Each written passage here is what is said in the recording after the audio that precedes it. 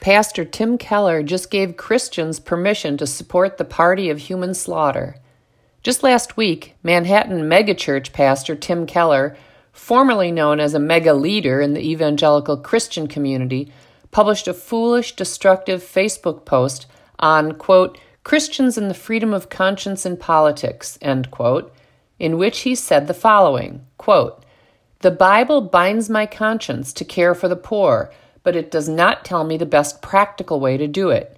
Any particular strategy, for example, high taxes and government services versus low taxes and private charity, may be good and wise, and may even be somewhat inferred from other things the Bible teaches, but they are not directly commanded, and therefore we cannot insist that all Christians, as a matter of conscience, follow one or the other.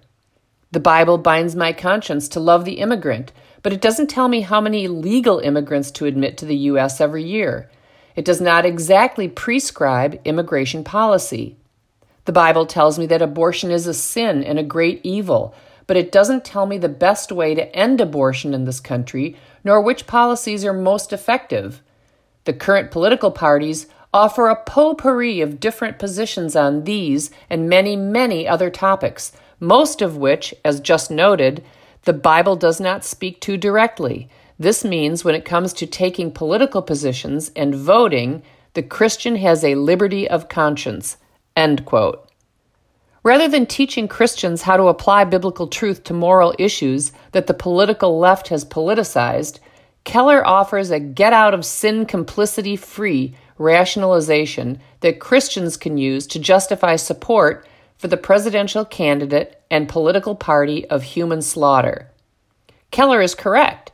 There is no biblical prescription for the best practical way to fulfill the biblical commands to care for the poor or love the immigrant, but one would assume that a pastor would know that killing the poor and immigrants would definitely be off the table, as in not within the realm of morally tenable options. I'm not suggesting that any presidential candidate or party endorses the execution of the poor or huddled masses. I'm suggesting, rather, that Keller ignores the egregious nature of the abortion policy of Democrats, whom he suggests Christians can, in good conscience, support. He implies that Joe Biden, Kamala Harris, and the Democrat Party have a policy to end abortion. Indeed, the Bible does not tell Christians, quote, the best way to end abortion in this country, nor which policies are most effective, end quote.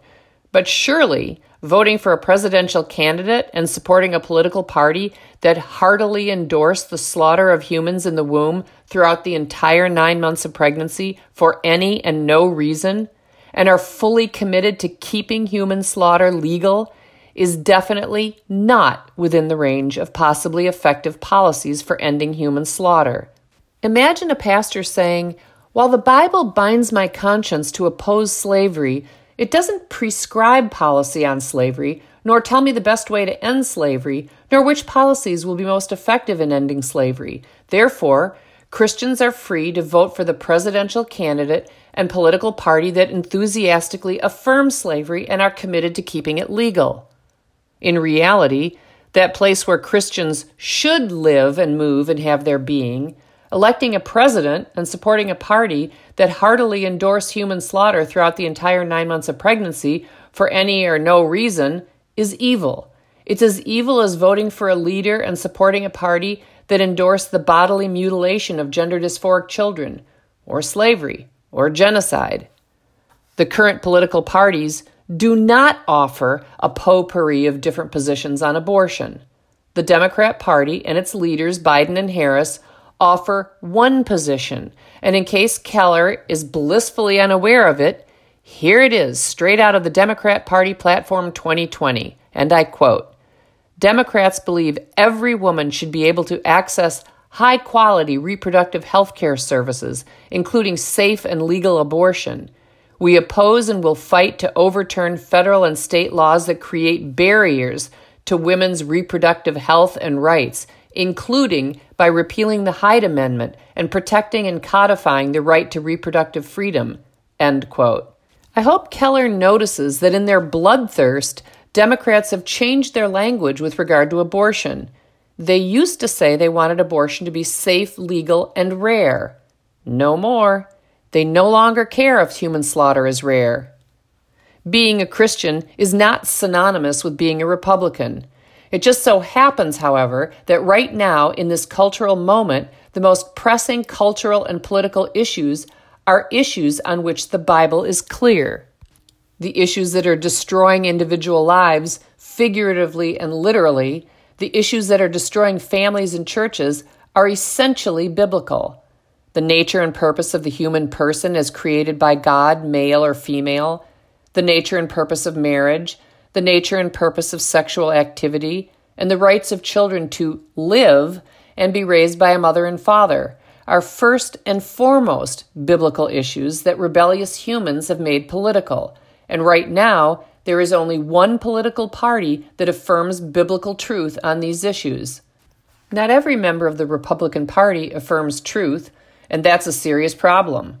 But for now, the Republican Party is the only party that endorses policies that reflect biblical truth on these issues, the abandonment of which will destroy America.